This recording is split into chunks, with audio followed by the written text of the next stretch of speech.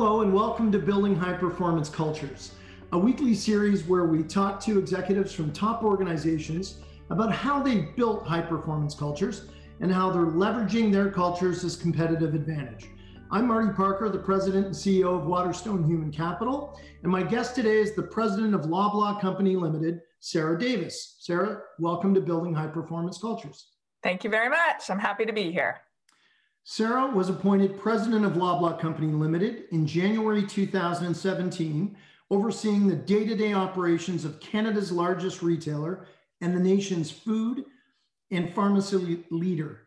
With more than 2,400 corporate, franchised, and associate-owned locations, Loblaw, its franchisees, and associate owners employ approximately 200,000 full and part-time employees, making it one of Canada's largest private sector employers. Now, Sarah joined in 2007, and prior to assuming the role of president, she served as chief financial officer and chief administrative officer, responsible for real estate, strategy, information technology, supply chain, and human resources. She has a strong corporate finance background, which has served her well in supporting some of the company's most transformative programs in recent history, including the implementation of SAP, the creation of Choice Properties REIT, and the acquisition of Shoppers Drug Mart.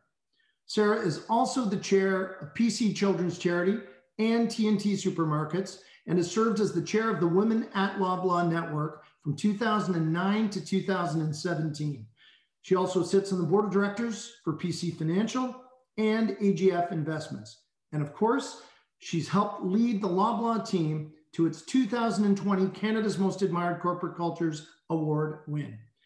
Sarah, if you would, describe the corporate culture at Loblaw Companies Limited and talk a little bit about your role in shaping that culture.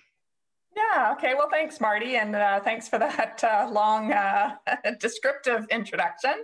That's great. So I would say for us, Loblaw is a complex organization. As you highlighted, we have about almost 200,000 colleagues across our 5 divisions and business lines. And we're focused on everything from groceries to pharmacy, apparel to banking. But we have a single purpose as a company, a central purpose, and that's to help Canadians live life well. So every division and every individual within that division is encouraged to think of their job through that lens and to ask themselves whether in all they do, are they helping their customers live the life they want to live? So from that, we promote our core values. So we have 4 core values. Those are care, ownership, respect, and excellence. And ultimately, these are the characteristics that help people run the businesses as well. And then within our core values, we actually think that they come to life in a certain culture. So we have core values, and then we have a culture that we encourage people to live by. And our culture has basically sort of a human commitment to 3 things, which is first to make connections. So we encourage people to make connections every day, to build trust, and then to be authentic. So it really is, how do you bring your true self to work every day? And I think in order for our culture to truly permeate through a business, it needs to be super important at every level. So, you know, from me, from my management team to everyone throughout the business as well. So that's sort of how we bring culture to life at Loblaws.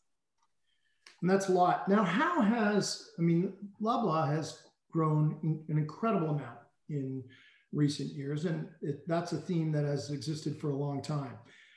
But how has the culture evolved as the company has grown? Yeah, it's really interesting because we are a large employer and we've been around a really long time. So we're like a century old.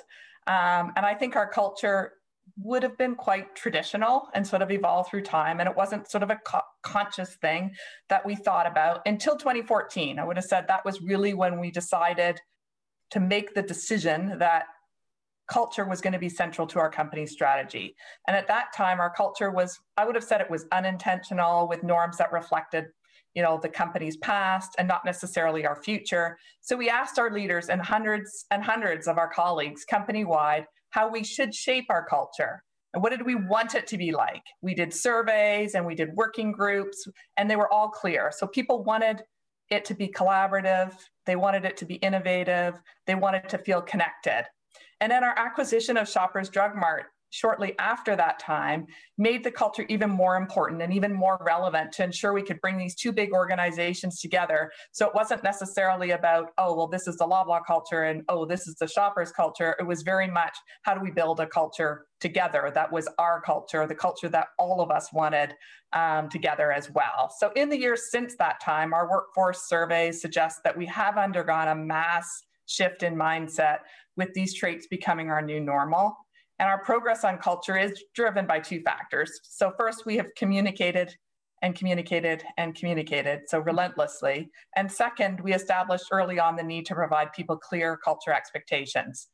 So what was expected of people, what was not expected of people, and we're very clear about that too. And then I would say, since our culture journey began, we've measured at every step of the way. So we had a lot of measurement in place.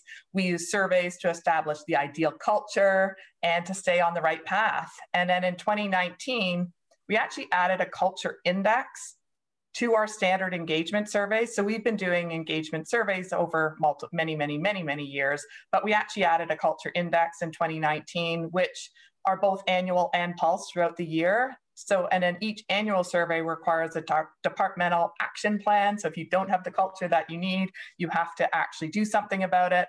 And survey results allow leaders to target positive or problem areas, and then to set the numeric goals for people too. So it's, culture, you don't normally think of as being necessarily a numeric thing, but for us, we have made it so that we can track it and we can make sure that we stay true to who we want to be as an organization.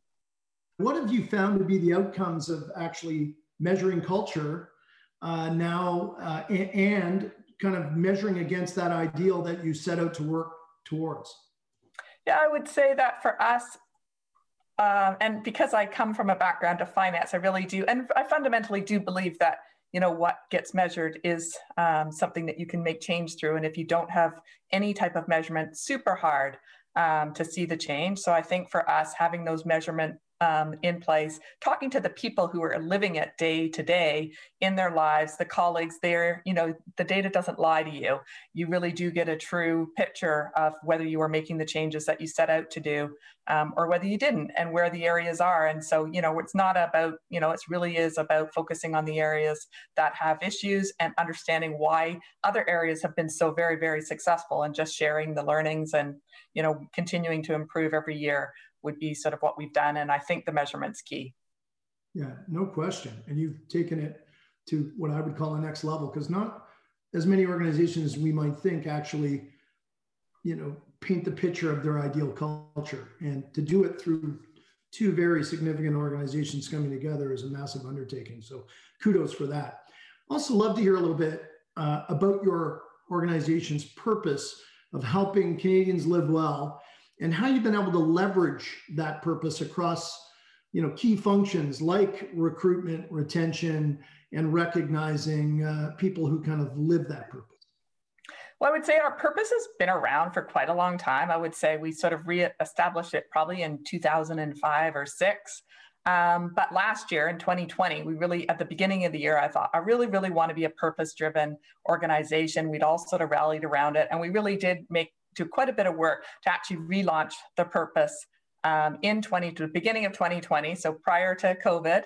And we thought, okay, we're really going to go out there. Tried to talk to every colleague in the business that I could get to. I went to every, year beginning meeting and talked about, we did this video that made you really feel our purpose and what we were all there for. And we really put a renewed energy into it to ensure that everyone throughout the business understood it and what it felt like to be part of that.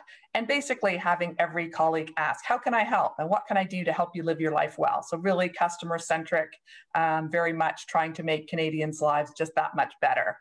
And I would say and of course, COVID brought it to life more than anyone could have ever imagined, where people really felt that we became an essential service, and our purpose to help Canadians live life well was so fundamental to how we brought things, essential services, both food and health services to Canadians. So obviously I didn't know that when we were launching, but it was unbelievable the way that it actually came to life. And how we best recruit talent, we often do launch those branding messages internally first. to say, how does it resonate? Is it really true? Like, is that something that, we're feeling? It's not just, me saying these things. Do people feel it throughout the organization? And make sure that it's super honest, and that when we get people to go and recruit, that they can say these things with honesty and say, this is why, it's a great place to work. This is why it matters. We're living to help Canadians. Don't you want to be part of that? And so I would say that certainly we would find out what appeals most to colleagues and make sure that that would be part of the messaging as well. And I would say our existing colleagues are our greatest asset. So having them be part of the process of bringing in others to enlist them in the recruiting process. We can provide the social networking training so people know how to reach out to their networks. So that would all be part of the key. But having people, our own colleagues, feel the purpose is the first step, and then it makes it easier for them to then reach out and recruit across the business as well. And so that would be, our technique for bringing it to life and to bringing it to recruiting as well. Well, I don't think you could have picked a better time. It's true. Put the focus on purpose than starting in January of 2020. People are going to start to ask questions of your ability to see the future if you keep up that.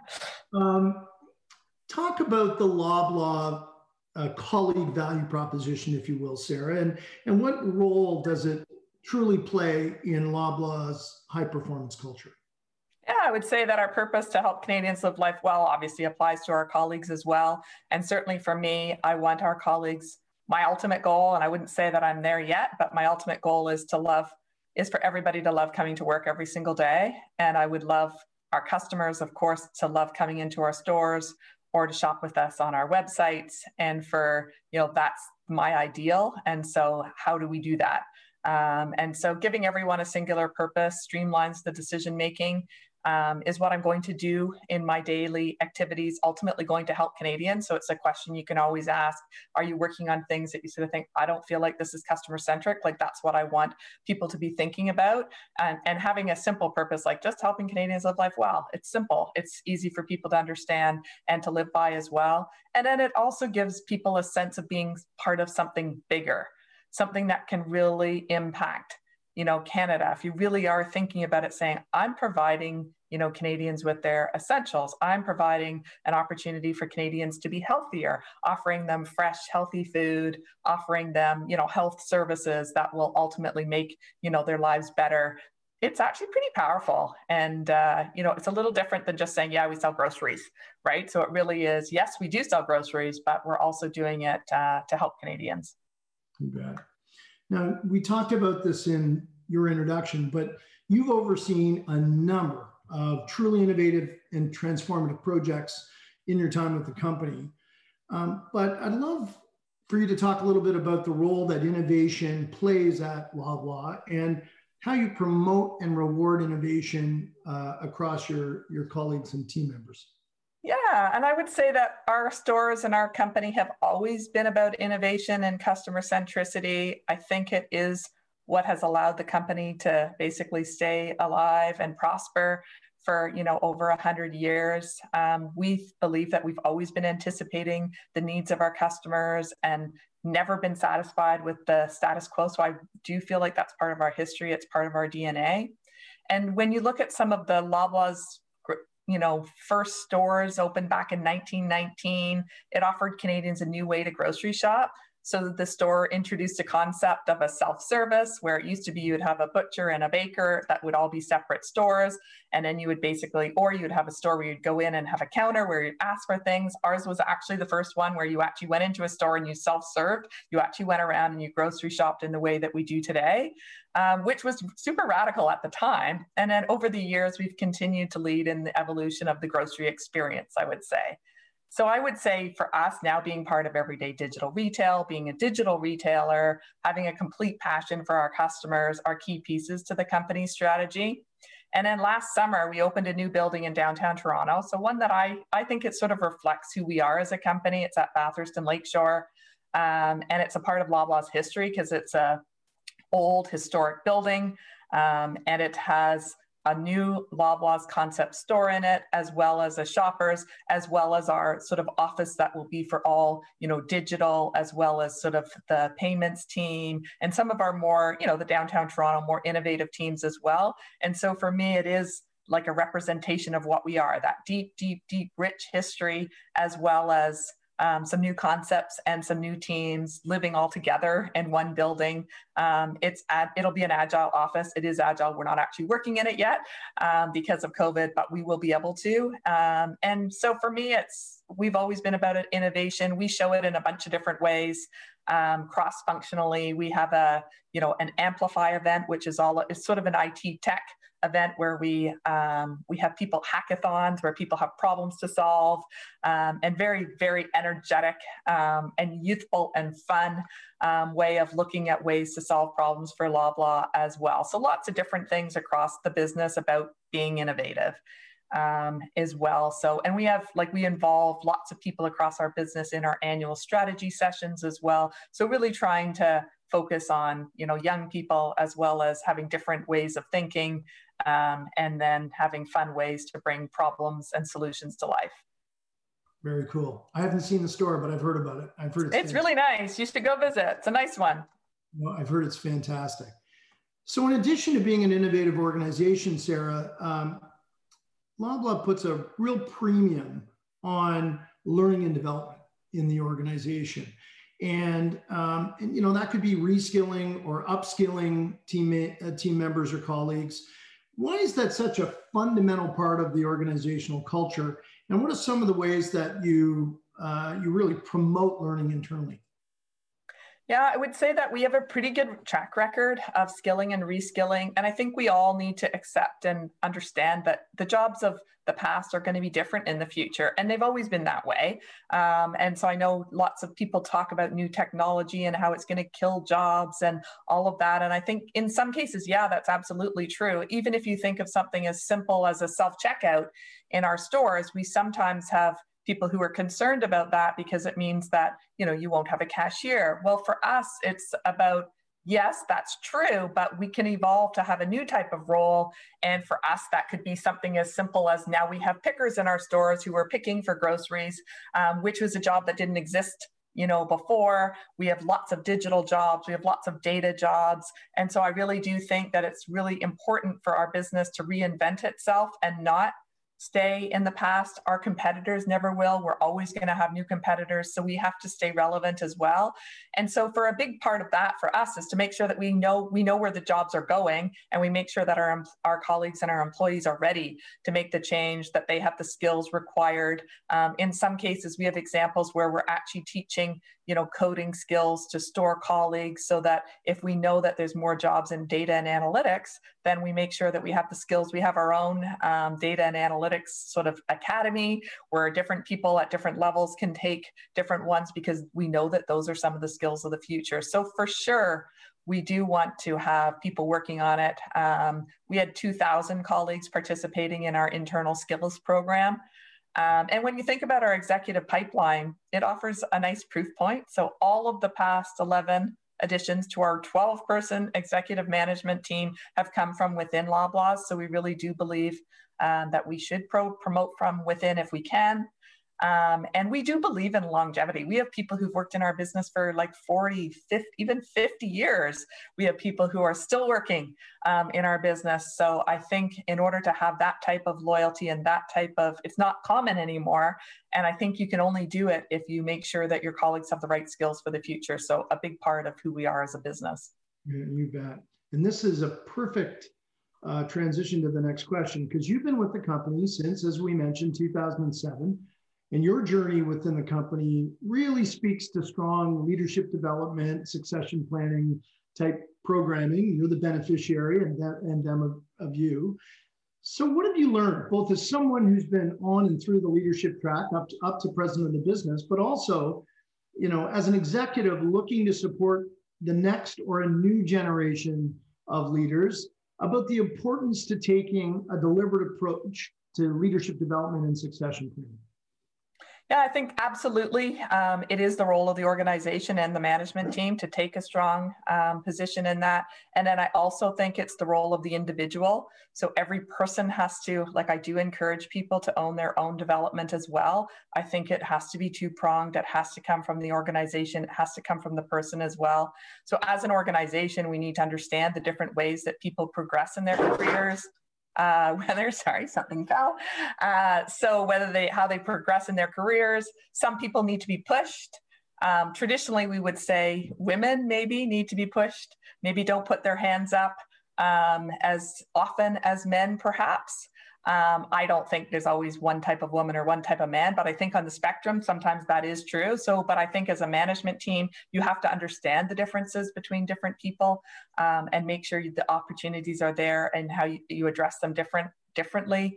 I think that always involves having a good performance management culture, having a good succession planning structure. And then I would encourage the individuals in our business to also be responsible for their own development. You can't sit back and assume that your manager is going to do everything and develop you the way that you need to be developed. You have to make sure that you are taking that on as well. And I think you have to be adaptable. You have to be flexible. You have to be open-minded. Maybe sometimes you have to be a little braver than you have been as well. And all of those are elements of having a good development program for people.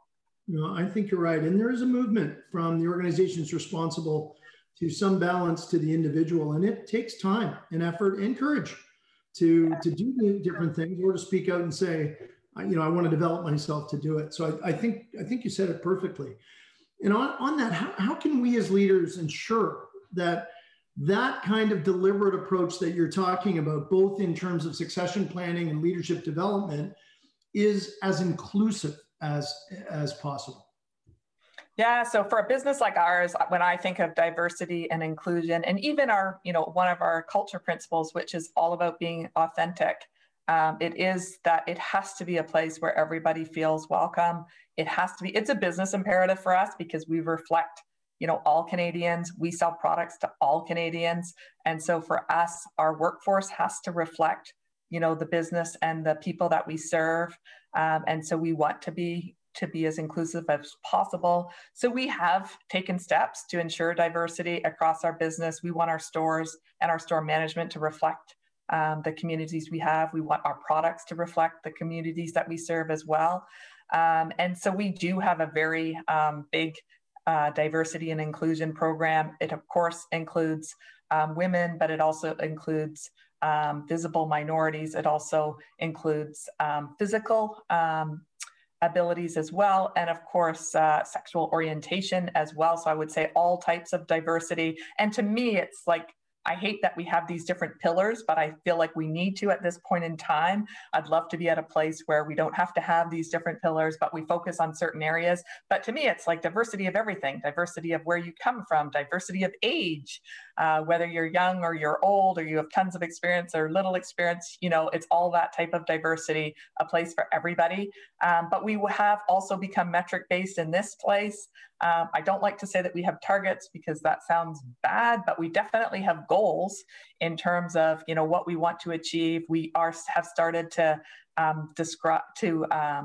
give a bit of a scorecard. So how are we actually doing on women in senior positions? How are we doing in terms of visible minorities in senior positions? So we are holding ourselves accountable to make sure that we do show people and we have that authenticity and that clearness and that clarity of this is how we're doing. This is where we think we're not doing well enough. This is what we're focusing on. So very much in that, I would say we are doing quite well. We have some women running, big parts of our business.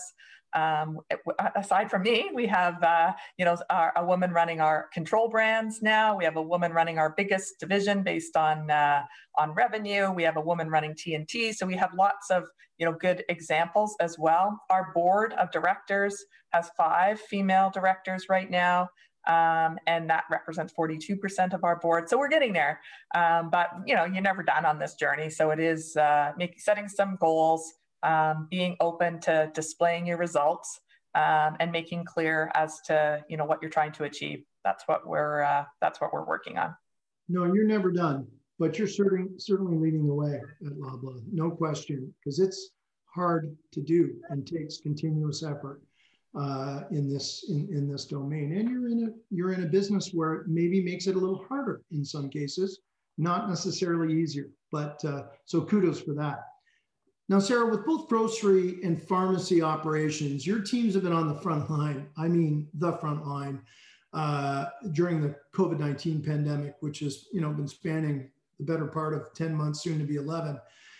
How has your culture really helped you navigate through these times?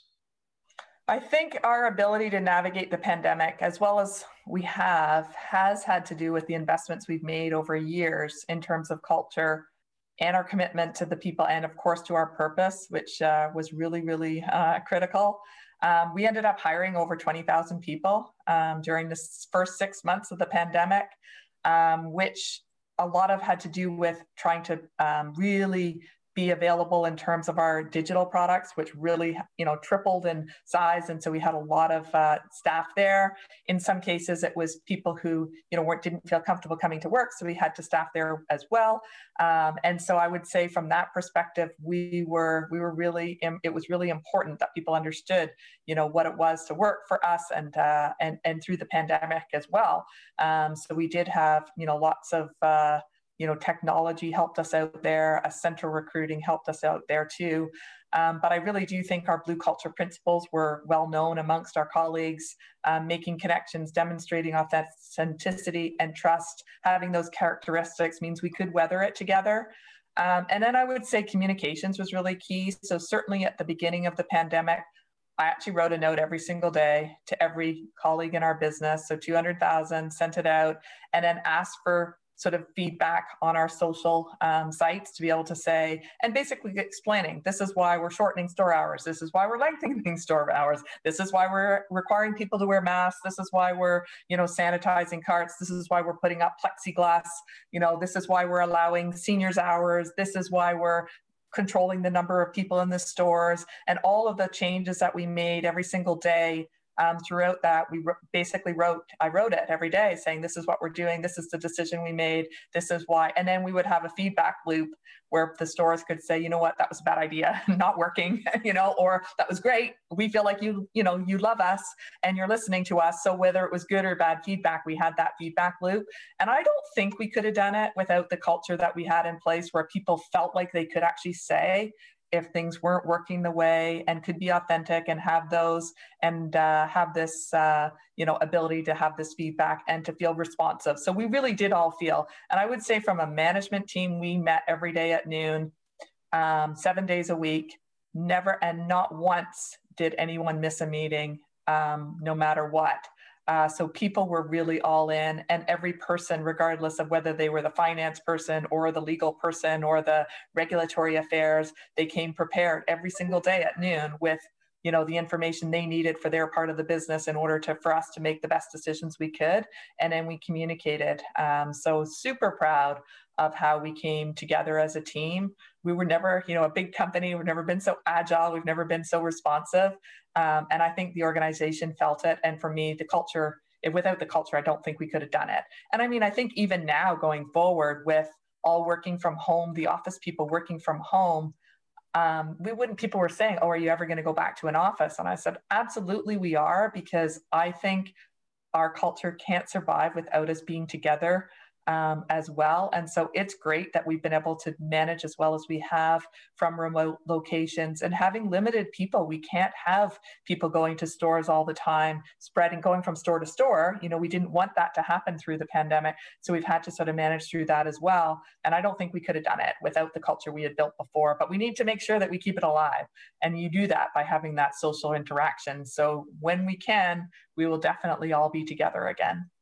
Let's look ahead beyond even the pandemic to maybe 3 to 5 years. What do you see as critical, Sarah, to aligning your people at Loblaw to your culture and to attracting and sustaining your high performance culture?